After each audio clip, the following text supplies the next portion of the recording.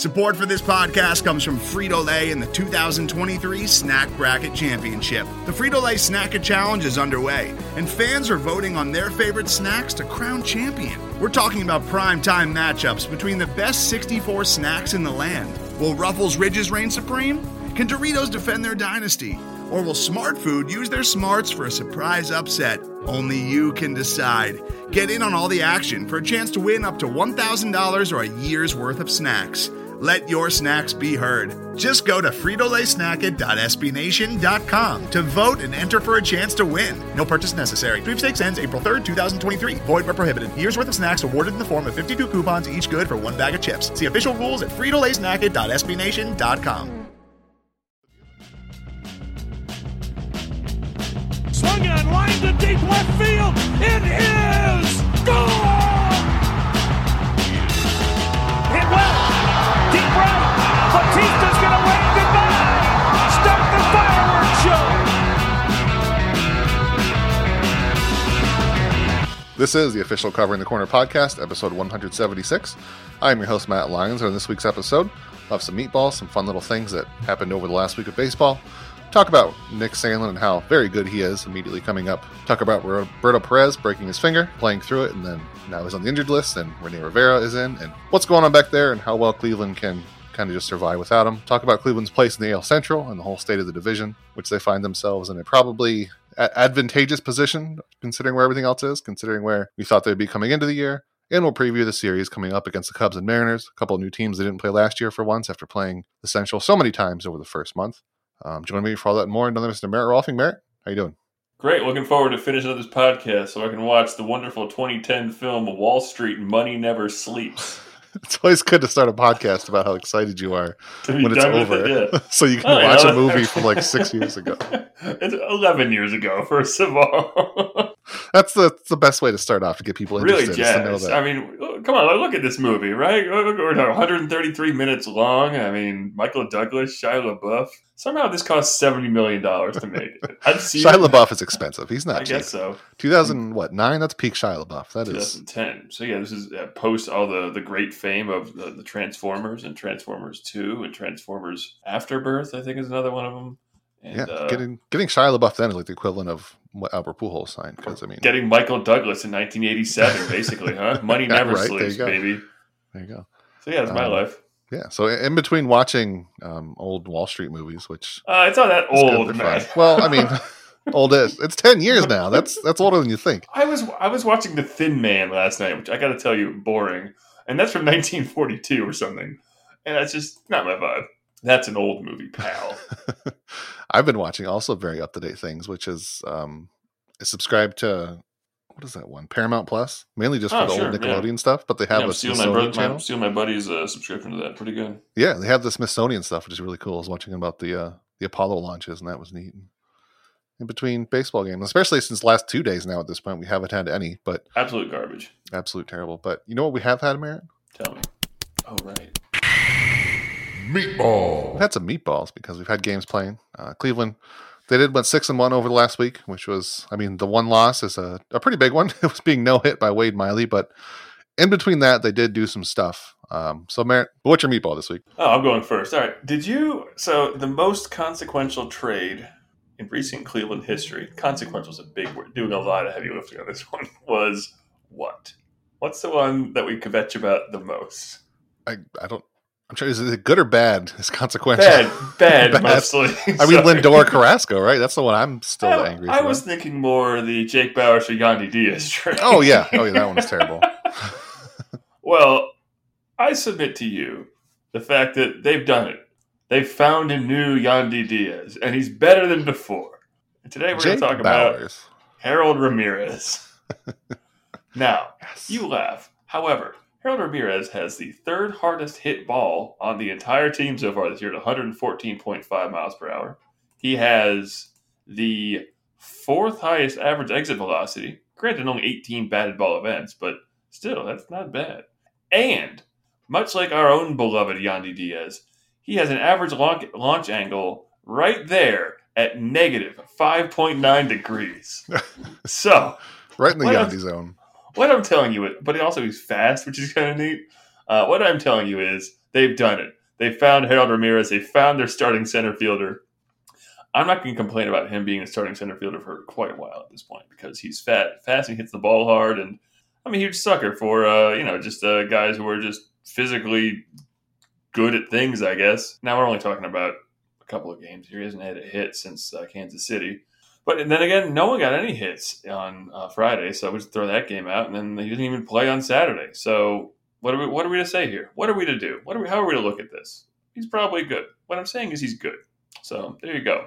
Yeah, and you mentioned too, like the not many batted ball events, but you can take max exit velocity. Like that matters more than, maybe not more, but like everybody gets caught up on average. But if you can hit one ball, how hard did he hit it? Like 114, something like that. But yeah, if you can hit one that hard, I mean, the chances are pretty good you're going to do it again and again. It's better than hitting like a bunch of them at 89 and having a high hard hit rate. If you can hit a bunch of them over 100, then you're doing good. And that's always been a thing with Harold too, is like everybody knows he hits the ball hard. It's like you said, he's Yandy Diaz. He hits the ball hard, but his launch angle sucks. I'm not going to get into his plate discipline or the fact that he doesn't take any walks. That seems like it's muddling the conversation. But yeah, the top five are 114.9, 114.7, 0.5 is Ramirez, and then you drop all the way down to 111.8 with Jose Ramirez. Now, looking at things like barrels per plate appearance is a different conversation, because then we run into things like Rene Rivera somehow being number one because he has like 3 plate appearances. But he was pretty good in a couple of them. So I think it was 2 or 3 in that one game. But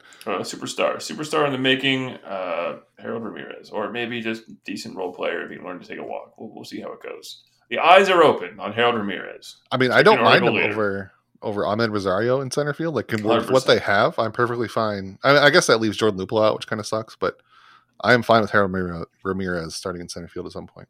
I would like to see Ramirez stay there and then Bo Naylor come up and have a lineup of Rosario, Ramirez, Naylor. Or just go back and forth. Just do 1, 2, 3, 1, 2, 3. Yeah. Or there you go. Or Ramirez, Rosario, Naylor. I want that lineup. Or go like Naylor, Ramirez, Rosario, Ramirez, Naylor. Whatever. Just have fun with it. Who cares, guys? And then just Bowers at the end. Just Bowers. Damn.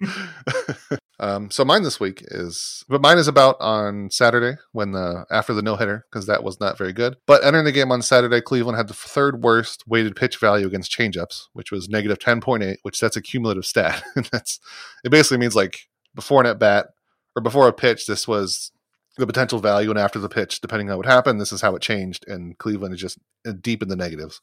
They've seen 15.2% of changeups. The next closest was 13.5, so it's clearly something that teams are using against them, and it was really effective because they've been terrible about them all year long. I wrote about it even a couple of weeks ago. Years even, it seems like. Yeah, years. It's just, I mean, again, it's the 2019 Lucas Giolito said they didn't adjust to it, and they just continued to be bad against them. But on Saturday, they faced Luis Castillo, who is off to a terrible start, but he's also has one of the best changeups in baseball. I think even this year, it's still not that bad. He threw it 24 times. They saw 6 from Carson Fulmer. Of those 20, they only swung and missed twice. They put 8 in play and fouled off 10 of them, which I think is it's pretty good. That's considering where they've been and who that pitcher was that they were facing, and they put so many balls in play. That's at least a tiny bit encouraging. It's only one game compared to the 30 where they've been awful against changeups, but it was nice to see him, first of all, coming off a no-hitter like that, and then second of all, against a pitcher that should have just dismantled them with how he throws the ball. But they still did it right. Jose Ramirez had a single off a low changeup in the 8th. Cesar Hernandez's triple was also off a changeup. So that's my little fun thing, is the fact that they hit all these changeups and they finally hit a ball that they've been so bad against all year long. It's the bounce back that's just so pleasant, because like everything, you could just have read that and gone, they're just going to get annihilated tomorrow too. The good pitcher is pitching. Crap. But no, actually they just beat him up, just bludgeoned him all around, and it was very satisfying. And as I said before, it starts to get no hit, but at the end of the day, it's just a loss. And I figure once it's happened to you once in a year, you're like, well, I guess that's a stinker, huh, guys? Let's, I guess, come back out and bounce back on it. But and one thing I definitely noticed for sure is that following a no-hitter is way less fun than following a perfect game, because even when they were getting perfect gamed by Carlos Rodon, it was still fun to follow because it's so much more tense. Like a no-hitter is almost just nothing anymore. It happens multiple times a year, but following a perfect game until the last couple outs, it was really fun. Like I think part of that also was because it was in Chicago, so it was more tense and the crowd was into it. But I think following a perfect game is way more. I'd rather be perfect gamed than, win 1-0. I think is more exciting, but I would prefer the team I like win personally. Well, I mean, if they're fine, I'd rather watch a perfect game than because there's only been 23 of those. There's been plenty of baseball wins. Teams do that occasionally, but I don't know. I'd still rather win. But I mean, if they were like already 20 games up in the division or something crazy, I'd rather just see them be perfect gamed and then win like a 1-0 game that doesn't matter. But not be no hit because that's not fun. Even if it is just one loss in the loss column, it's still a very annoying loss in the loss column. We have like 300 times now in Major League history, which is crazy to think that 5 haven't already this year. That's a certain amount of point. That is a number, yeah. I think the White Sox alone are like 1.8% right? Or something like that. I don't know, yeah. Yeah, the White Sox have done a bunch of those on their own. But so yeah, one person who did come up this week, or he came up, what was it, a couple of weeks ago, is Nick Sandlin, who was a very interesting... I just wrote about him like 2 days ago. What do you mean a couple weeks ago? Well, I mean, he came up when Logan Allen was optioned. He didn't pitch. Came up into the team, not came up in the zeitgeist. I got you. Right, yeah. April 29th is when he was added to when Logan Allen was just terrible, which, by the way, he was bad again in AAA. But this is a guy who it's cool that he's here now, but he was a guy that it looked like he was going to be up almost in the majors in his rookie season or his professional debut season because he rocketed up to AA in 2018. The year he was drafted, AAA in 2019, and that season was cut short because of surgery. Obviously, last year he lost it all because of the pandemic, and they didn't want to bring him up straight to the majors. But he's here now. He's with Cleveland. He's been amazing, as you said. You wrote about it. He's pitched 4.1 innings, no earned runs, 4 strikeouts, a lot of weak contact. He's fun to watch just because 1, he's good, and 2, he has such a weird arm motion that it's fun to watch, and especially comparing it to some of the other pitchers like Cal Quantrill who throws way overhead and all this other stuff. I think he's going to be really good this season. I don't think he's going to be going down again. But I was just thinking about this the other day. There was an article, I don't know, last October sometime, just talking about the Rays and their bullpen arsenal, basically, and how in any given what they did is some guy just overlaid all the different arm points from where a pitch may be coming at you, depending on who's pitching during the game, and it was basically like an entire rainbow of arm angles because it was lefties and righties and side armors and submariners and overhead guys and 3/4 guys, obviously. And it's one of the little things that I think doesn't get talked about a lot when it comes to pitching being hard to hit, I guess, because you get used to this release point and you'll look at someone like Shane Bieber and his release point's a pinprick basically. But then all of a sudden you bring someone else in and you're used to seeing the ball here. All of a sudden it's all down over here. Now most pitchers obviously are doing kind of a 3/4 thing. But now he's so much fun to watch. When I read about that article, I mentioned that guy on the Giants who releases the ball like his knuckles are scraping the ground as he releases the ball basically, which is really really cool. I love a true submariner. But Chandler's great, and he has a very fun complementary east-west pitch mix. He's definitely someone where you could start complaining if only he could throw an X or a Y, he'd be absolutely unhittable. It's he's already really hard to hit. Who cares? Shoot. He throws a quote-unquote sinker or two-seamer, but it moves very hard horizontally simply because the arm angle doesn't allow for a lot of drop. So you could complain about him not having a lot of drop on his sinker. But again, who cares? His slider looks like it rises, for God's sake. So it does. I'm watching the GIF in your article. It's awesome. It the two pitches, they're so weird. I know it technically can't do that, but it obviously looks like it is. And yeah, that pairing is just very hard. It's going to bedevil people. And he's at this point the 4th or 5th or 6th best reliever they have. It seems like it took the team a few years to finally pull it off, but it's very obvious that they've been building this kind of bullpen. And of course, you luck into a reclamation project from Brian Shaw, and it just adds to it. So he really is going to make things because we got really used to the kind of the 1, 2, 3, or just the back two in Karinchak and Class A plus whoever else is going to like Whitgren or whoever. But people mentioning this in the comments of my article. I don't read the comments. What are you talking about? About how they have 2 legit 7, 8, 9s basically at this point. Yeah, and if you took Class A, Karinchak, and Shaw out of the picture, like that comment said, if you have, I don't know, Whitgren, Matan, and Sandlin, that's another really good 1, 2, 3. Exactly. Or, multiple. And I mean, Whitgren's been bad so far, but I mean, I don't think he's going to be that bad forever. And so is Matan. If he can get his shit under control, I think he can be good too. But that's another 1, 2, 3 you have. which is amazing. But then even Henches, depending on where he ends up, he's got a big, powerful arm, and Quantrill, I think, is a pretty valuable reliever. You mentioned Maton. I think Trevor Stephan. Maybe, I don't know. We'll find out. Like, that's the thing. Like we have a sample size with Stephan of 10 innings. So same thing. We have 4 innings or something with Sandlin. So yeah, I feel like Sandlin is like your title was perfect because it's what he is. Like you can immediately tell he's really good.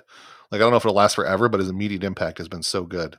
It's just how are you gonna hit that? Like quite honestly, like there's some pitchers whose repertoire kind of runs into itself, and there's some who just, like someone like Shaw or even Clase, like their repertoire is cutter, slider, and you're like those move the same. I don't know how that's. I mean, Clase obviously makes sense because it was 100 miles an hour. Shaw now throws 97, and he just throws a very good cutter.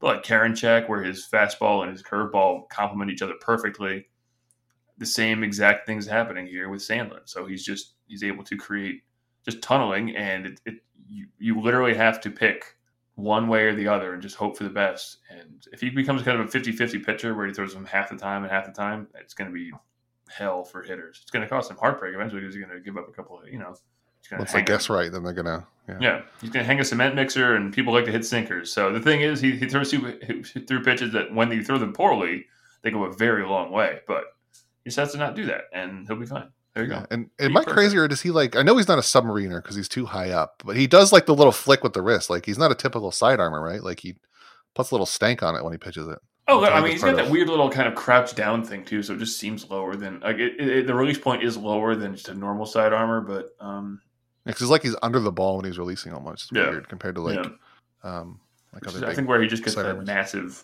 horizontal movement, the kind of bizarre, seems like it's running uphill on you with the slider. That's such a cool pitch. Yeah, it is. He's going to be fun to watch.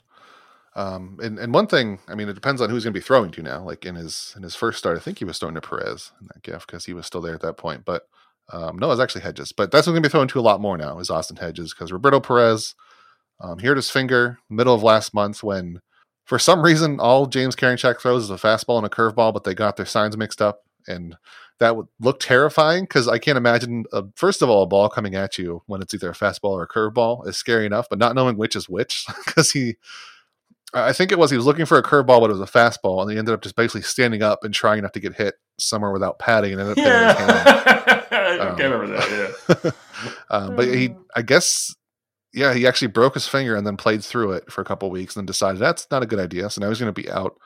The way that Terry Francona put it was it's not weeks, it's months, which sounds like, there's only so many months in a baseball season, so it's going to be a pretty big chunk of time, I think Roberto Perez is 10 to 12 weeks. So, I mean, he'll probably be back by the All-Star break, which is a long time, and which sucks because he was having, not in terms of results, but at the plate, he was having a very good process here. He was hitting the ball hard. He wasn't hitting the ball as often, but when he did hit the ball, he was hitting it very hard. So, it's a shame to have him to lose him. It's funny to say that now because we had this exact same conversation in 2016. I mean, yeah, when it was Yan Gomes that was injured. It's kind of the same thing because they have Austin Hedges, who's younger. The ages, I think, actually might almost be exact because Austin Hedges is 28 and Roberto Perez is 32 now. I think Roberto was 1 year younger. But yeah, it's kind of the same thing. We questioned. I think we understood why they had $8 million tied up in catchers when their payroll was only $50 million. But this is exactly why they have Austin Hedges, who I think I said at the time of the trade is he is just a younger Roberto Perez. He's a really good guy behind the plate. He's terrible on offense, but it was pretty evident in Cleveland or in San Diego that he could lead a pitching staff. And I think he's at this point, I mean, he has a 22 WRC plus, so he's not going to hit anything, but he's been really good defensively, just the few games he's covered for Perez. And since he's been injured now, they brought up Rene Rivera. They actually signed him. It was the day after the injury, and then nobody seemed to think it was related, weirdly enough. But fine, everyone said, fine. Yeah. No, they said they were totally working on it before. It's fine. This wasn't related whatsoever, but it just happened to be Rene Rivera was up when Roberto Perez eventually went on the IL, and that's where he is now. He came up. He was really good for a couple of games. So I'm assuming we'll see Hedges pretty much almost every day, except for night games after day, or day games after night games. Yeah, something like that, which we saw on Saturday because it was a day game, but I think they'll be probably fine. I feel like they could survive. Their pitcher, the data they have for their catchers, I think, is so good. I mean, I know obviously Roberto is a big part of that, but everyone who comes through, like all the pitchers, catchers, whoever, always says like they have all this good data, and I don't think that's Roberto all on his own. I think somewhere along the line, somebody's getting them a lot of good scouting information, and they just have these guys like Hedges they know who can handle it the same way Roberto can and get it to the pitchers. So yeah, no, I think this is one of the reasons, and we've talked about this several times before now. Like Hedges is they spend the money, they invest the resources into finding catchers because they know, and I mean everyone knows that it's an unquantifiable thing basically. Yeah, and I'm sure somewhere they have something that quantifies it. I mean, for some, us, yeah, it's but, unquantifiable. Right, exactly. But it's difficult, I guess, or it's a very hard to easily quantify, I guess. It's lots of moving parts on all these different things, and managing just things like everything from the pitch mix to the calling the game and all that crap, just all the way down to framing and everything like that too. So, but listen, I mean, they made they traded for him for a reason, and I mean, apparently this year he's bad at framing, and last year he was mediocre at framing, but the previous years he was always very, very good. So I'm going to believe those numbers more. I'm going to believe the ones that fit to my story, which is the ones that are any level of sample size. Right. Is my real take. But yes, exactly. Yeah, these ones make me feel better, so I will listen to that. Yeah, because like he goes 17, he's 95th in framing runs. 2018, he's down at 71st percentile. Back in the 100th percentile in 2019, 57th in 2020. And now in the 10th percentile in 2021, but he's also caught like 4 games. So yeah, I wonder if this is even less quantifiable, but I wonder if like different pitchers require different framing styles. Like if there's something about a way a staff throws or like the certain stuff you have, if it's harder or easier to frame, like if compared to what Hedges had in San Diego, maybe it's a little more difficult to adjust, and he's like getting there. But also, I mean, it's what 60 games compared to 300. So I'm with you. I think the bigger sample size is probably the right one here, but I do wonder if there's like a thing, like if it's different framing correctly for each pitcher, because we know you can't just grab a ball and fling it in the middle of the zone and it'll count as framing. Like it's all about subtle little things you do with framing, and if balls come in differently, if you get your signs crossed up and you don't know what's going on, then it's going to affect the framing. But I've read an article about this like 2 years ago, 3 years ago, comparing like Gomes and Perez, and like I just remember discovering that, and I don't know if this was which way this went, because it could have been like the pitchers that one catches versus the other, but like one was better at framing on the edge, on the like the sides of the zone as opposed to the top and the bottom. And I think part of the two was Gomes just taller than Perez is, so maybe that had something to do with his being able to frame high pitches a bit better. But also again, like Perez was only ever catching what. I don't know. He was only catching Trevor Bauer at one point. Yeah, Trevor Bauer, and then they catch, but then obviously we had a whole season, like most of a season of him too. So, yeah, I don't know. It's got to be. It probably has something to do with the pitch mix of what you're facing, and then also knowing the pitchers is important. I mean, we saw how important that was when he got crossed up by goddamn James Karinchak. Which is, it's not even the first time. That was the first time, but it wasn't the only time. No, it's happened several times. And since they talked about it for a while during one game, and were like saying things, going back to the dugout and laughing about it. And Roberto was saying something to Terry Francona in the dugout, and they laughed about it. So I would kill to know what that conversation was like. Like, what is going on there that makes it so confusing with two signs? If Karinchak just refuses to maybe throw the thing he wasn't called for, and he was doing it, I don't know, but. I would love to know. Forgets. Like, two's what? A slider? I don't have a slider. All right, here we go. Splitter. That's a weird one. All right. Spitball? Can we do that? Is that legal? I'm a knuckleballer now? You got it, Bebo. All right, let's do this. I'd love to somebody just like break out a knuckleball. Because I mean, like Zach Greinke does an ephus once in a while. That's always fun. I'd love to see like James Karinchak just bust out a knuckleball. Matt, we need a knuckleballer back in Major League Baseball. We don't have any right now, right? None. There's not a single one anywhere. The last one was that guy in Boston, not Wakefield, the other one. Because I think we were Wakefield and R.A. Dickey, and then we had the other guy, and that was it. Was it Lowe? I can't remember his first name, but no. I think his name started with a W. I can't remember the name off the top of my head though. But yeah, it's just sad because it's probably the greatest art in all of Major League Baseball, because it just takes such a weird head to just be able to just go, it'll be fine 100 times a game, whatever. It's like, where's this going? I don't know, whatever.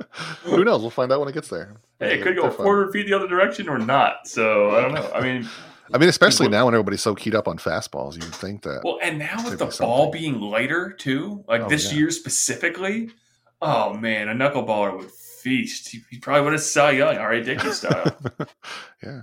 Which, again, that alone is crazy that R.A. Dickey, I mean, it's the pitching atmosphere wasn't quite the same as it is right now, but the fact that he won it in the 2010s is wild. Really weird. Yeah.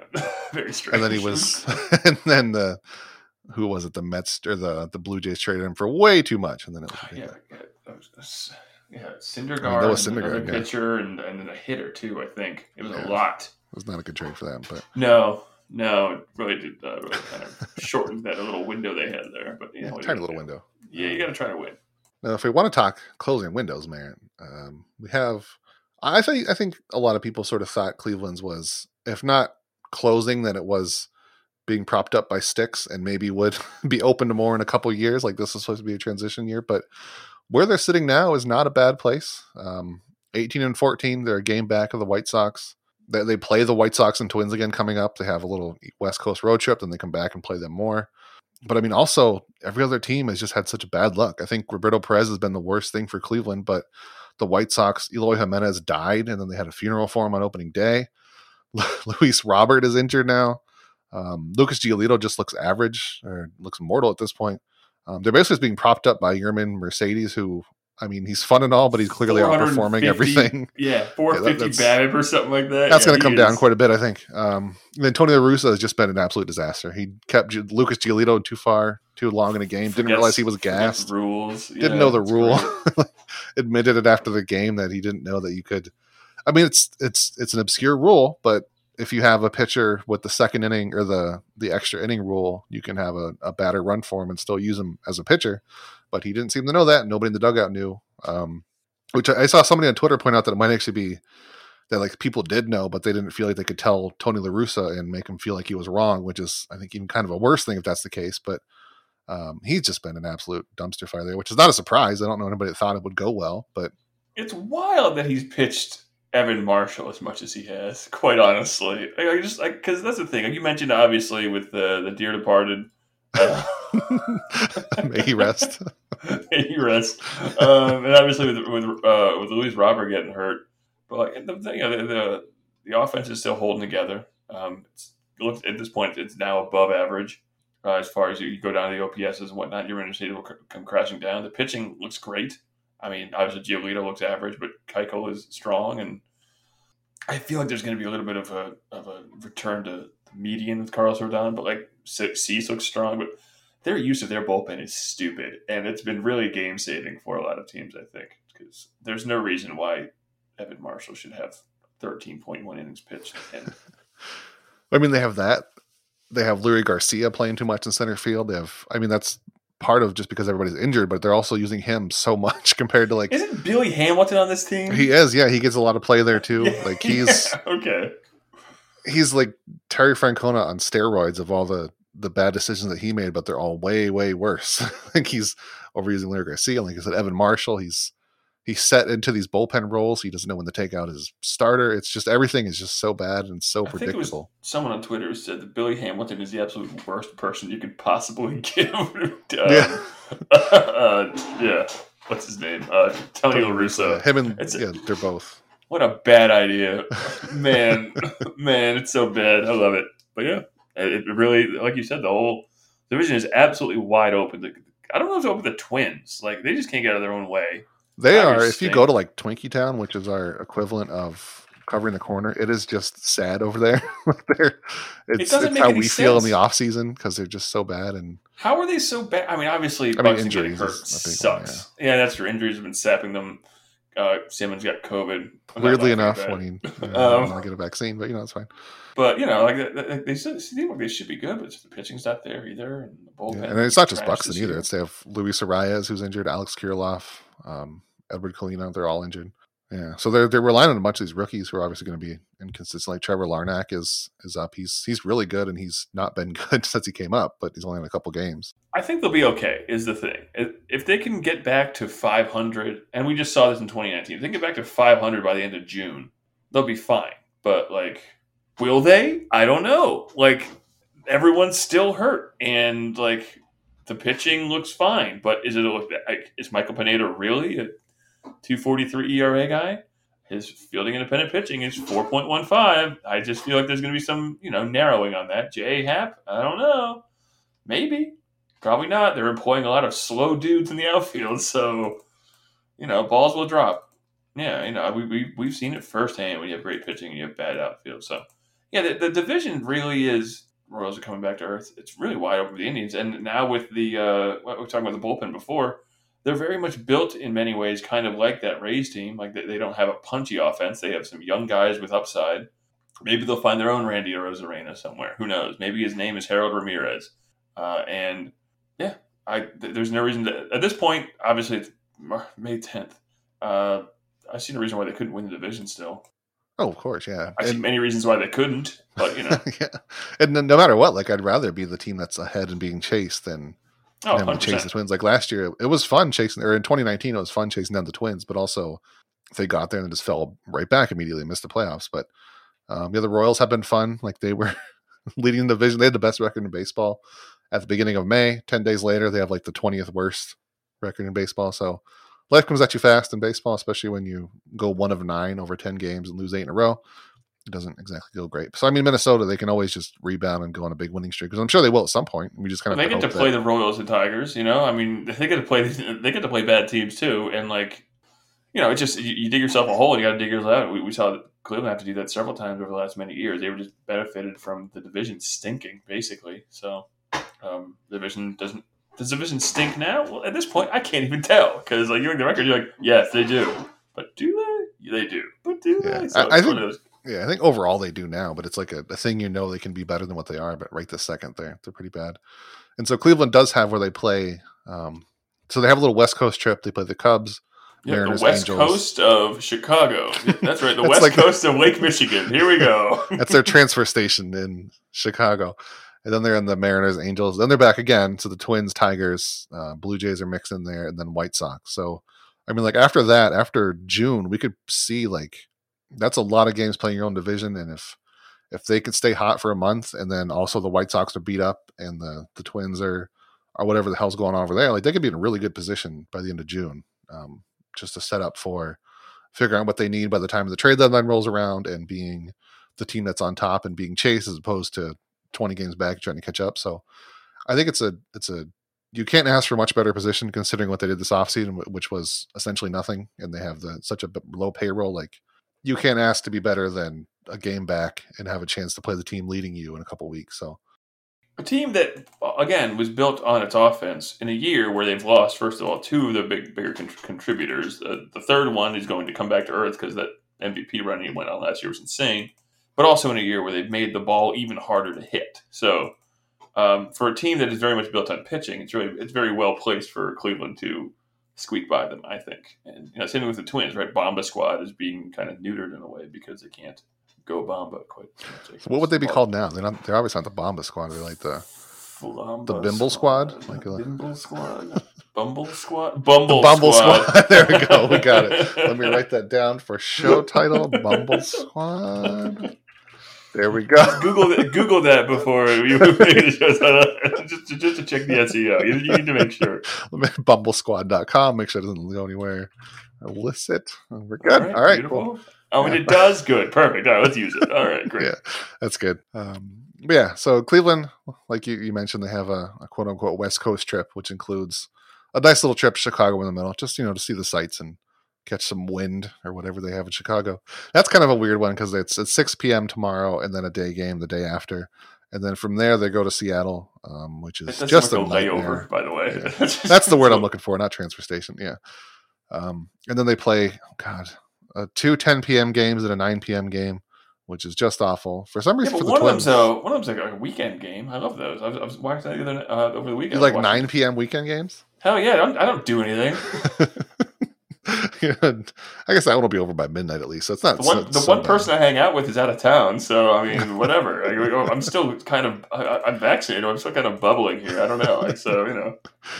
But yeah, and then they have also Sunday too is 4:10, which is late for a Sunday because we're over here. But yeah, and so I think the most notable thing coming up this week. I mean, the Cubs obviously they have some connection to that team a little bit. I don't know when I'm going to let that go, but it's not yet. They're still connected to them for the 2016 World Series. But also, from 2016.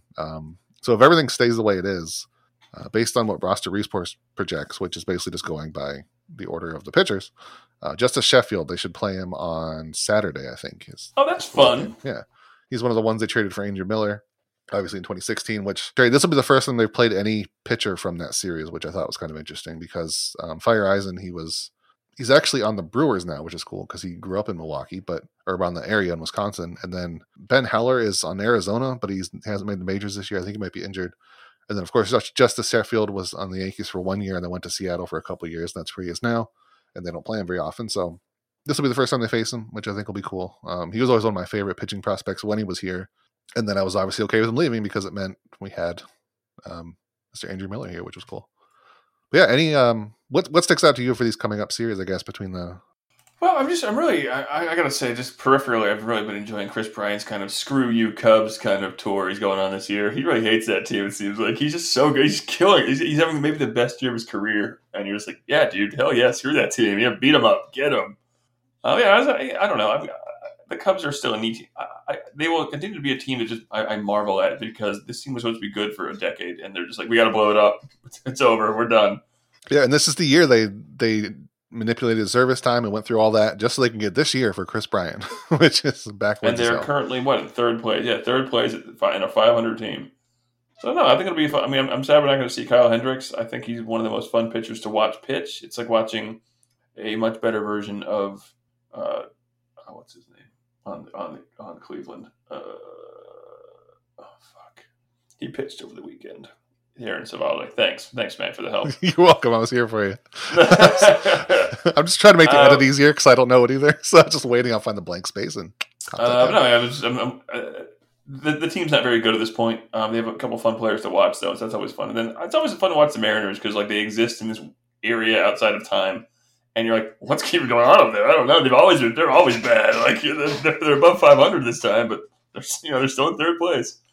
So it'll be neat to see how some of these younger guys, because they've been rebuilding forever, it seems like. So it'll be nice to see if we can see any of the younger guys actually play, like Taylor Trammell. It's a shame we can't see any of the actual good, the big names they have. But like you mentioned, it'll be neat to see Justice Sheffield and some of the other guys. It's, two teams that aren't very good, but they're two teams that we don't see very much of. So that's always exciting to see because I like to watch baseball a lot. But after I watch one Cleveland game, I usually end up watching, like on a Friday, I'll watch a Cleveland game, and then it'll be 10:30. And since I don't go anywhere, I'll put on the Dodgers game or something and half watch it, or I'll just Shohei Ohtani or something like that. So I was going to mention that because the Mariners are always there; they're always a late game. But I'm always watching the Dodgers or Angels. There's no reason to watch the Mariners. Like, I can't watch the Dodgers, or the Angels. I guess I'll watch the Padres. Okay, or the Giants. I guess I'll watch the Giants. I just got to go through the list. Like, oh god damn it! Come on, none of them on the West Coast. So yeah. They're definitely the last choice when it comes to watching that late game. And so, which I think could change pretty soon because they have like Julio Rodriguez and, like you said, Jared Kelenic, who a fake account tricked John Heyman today, and he thought they were coming up. But that didn't actually happen. And also for anyone who follows prospects, Sam Haggerty used to be a Cleveland Indians prospect, and now he's on the Mariners and not very good. But that's another interesting thing. I think he was DFA'd at one point, went to the Mets, didn't make it there. Or he did make it there for a couple of games. And then he was actually pretty good for the Mariners last year, and this year he's not very good so far. But that's somebody who was in the system for a while, which is kind of neat. Like you said, Taylor Trammell, he was another very slight Cleveland connection. He was part of the 3-team deal for Trevor Bauer. It was the same deal, but it was the Padres that sent Fernando Reyes for Taylor Trammell. Hey, let me get on this. Yeah. Why are you here? Are you guys making a trade? I got this guy over here. Hey, what's up, guys? You busy? Let me get some of this. I got a player. Oh, doesn't matter. Trades? What do you think? Tradesies? He's like I was that kid with Pokemon cards because I just wanted to trade. I didn't know what I was doing. I traded to Starmie once and I cried afterwards because he wouldn't give it back. I feel like that's basically what the Padres were in that deal. Did you trade for the Starmie? No, I traded my Starmie away. I didn't know what rarities were. It was only a diamond. It was basically worthless, but it was mine and I liked it. And he didn't give it back after I regretted the trade. So, well, you're stupid. You're a stupid little kid, and that's why you can't trust stupid little kids. And I also traded. Again, I think I'm the Padres here. I traded I don't know if they were Burger King, but there's some kind of promotional card where they were just like full art cards. You couldn't use them in the game or anything, obviously. But I traded a bunch of regular cards for those because I thought they were cooler. But also they were like just these cheap perforated things that you ripped off and they were just garbage, but I traded a bunch anyway. So what I'm saying is that's the equivalent, I think, of trading Taylor Trammell for Franmil Reyes, which nobody asked them to be involved. Cleveland got Yasiel Puig and they were good to go. I'll take it, baby. But they also got those out Trades? of it. So Yeah. trades? All right. What trade? Trades. What trade? All right. Yeah, it'll be nice. Chris Flexen's also an interesting pitcher for them. They have a bunch of not great, but they have so many interesting players. Like Justin Dunn is another one. I swear we've been saying they have some interesting pitchers for 150 years. It's always so close. Like it's like obviously they had Felix Hernandez, but then behind him there's always like this guy could be pretty good. Oh, this guy. I mean, they had Cliff Lee for a year. That was fun. Yeah, that was a neat little his little tour of the Pacific Northwest. Wanted to go, I don't know, refresh himself in the forests for a time, and then he journeyed down to. And then he was traded down to Texas. Was that trip? Yeah. Yeah, he went to Texas, and then for the half season, and then he was for Justin Smoke, one of my favorite named person in the history of baseball. Because he was all smoke, no fire. A bad hitter. Oh, it'll be a fun couple of series. Not exciting, probably, but there's just some magic about these late night games. I don't know. Twitter's always fun. Everybody gets weird. I like. Well, and it'll be great too because like this didn't happen last year. The announcers aren't traveling with the team, and so like Matt Underwood, they're gonna be dying. They're just gonna be so punch drunk by the end of the game.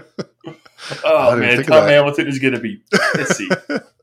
So he doesn't go either. He stays back too. No, yeah, I wasn't sure if he goes. I know the TV guys do.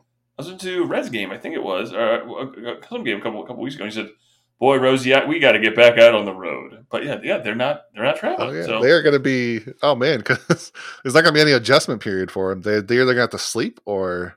Yeah, basically. It's just like you got to get up now at 10 and start calling the game or whatever. Yeah. Rick Manning's going to start swearing at like 3 in the morning. It's going to be so they're good. going to be. This is usually when I have my scotch. This is bullcrap.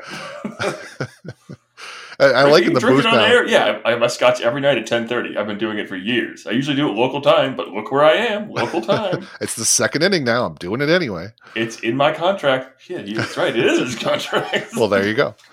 I like how in the booth now because I think him.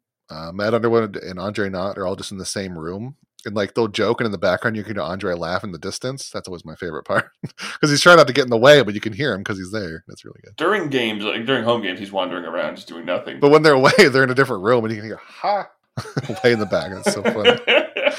It's happened more than once. I love it.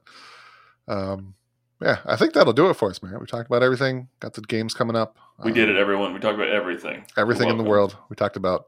Mitch Haniger. We forgot. That's the one thing we forgot. We talked about him. There we go. We covered it. We're done. Covered. Got him. Kyle Seager. He's still there. He's still there. Oh, still hitting 250. Hi, France. He's not very good. I guess he was pretty good. He's young, but they got players. I mean, hey, Cubs. They still got big Tony Rizzo, huh? Hey, Tony. Hey, yo. There you go. They got Matt Duffy for some reason. I'm not sure why.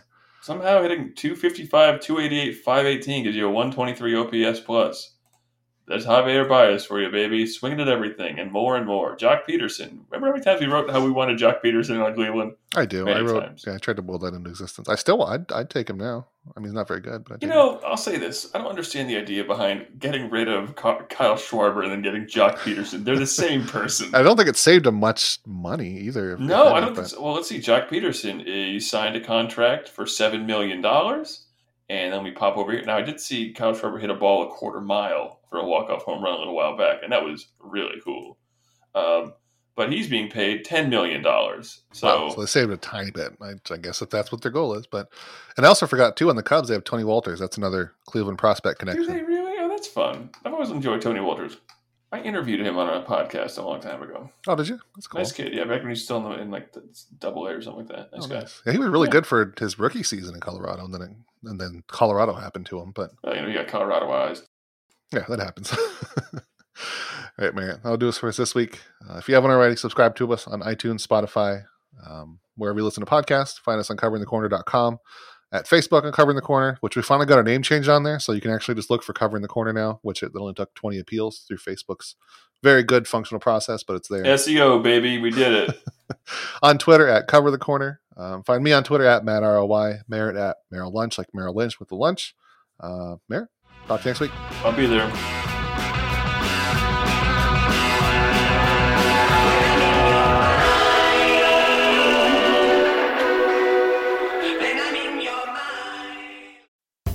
Most of the time, we talk about tech in terms of a handful of gigantic companies, like Google, Meta, and Apple. But some of the most interesting stuff we find online is the product of a single person. When you're working on your own, I think there's this beauty of being able to come up with an idea and then implement it then in that moment. You don't have to have permission from someone else. There's no red tape.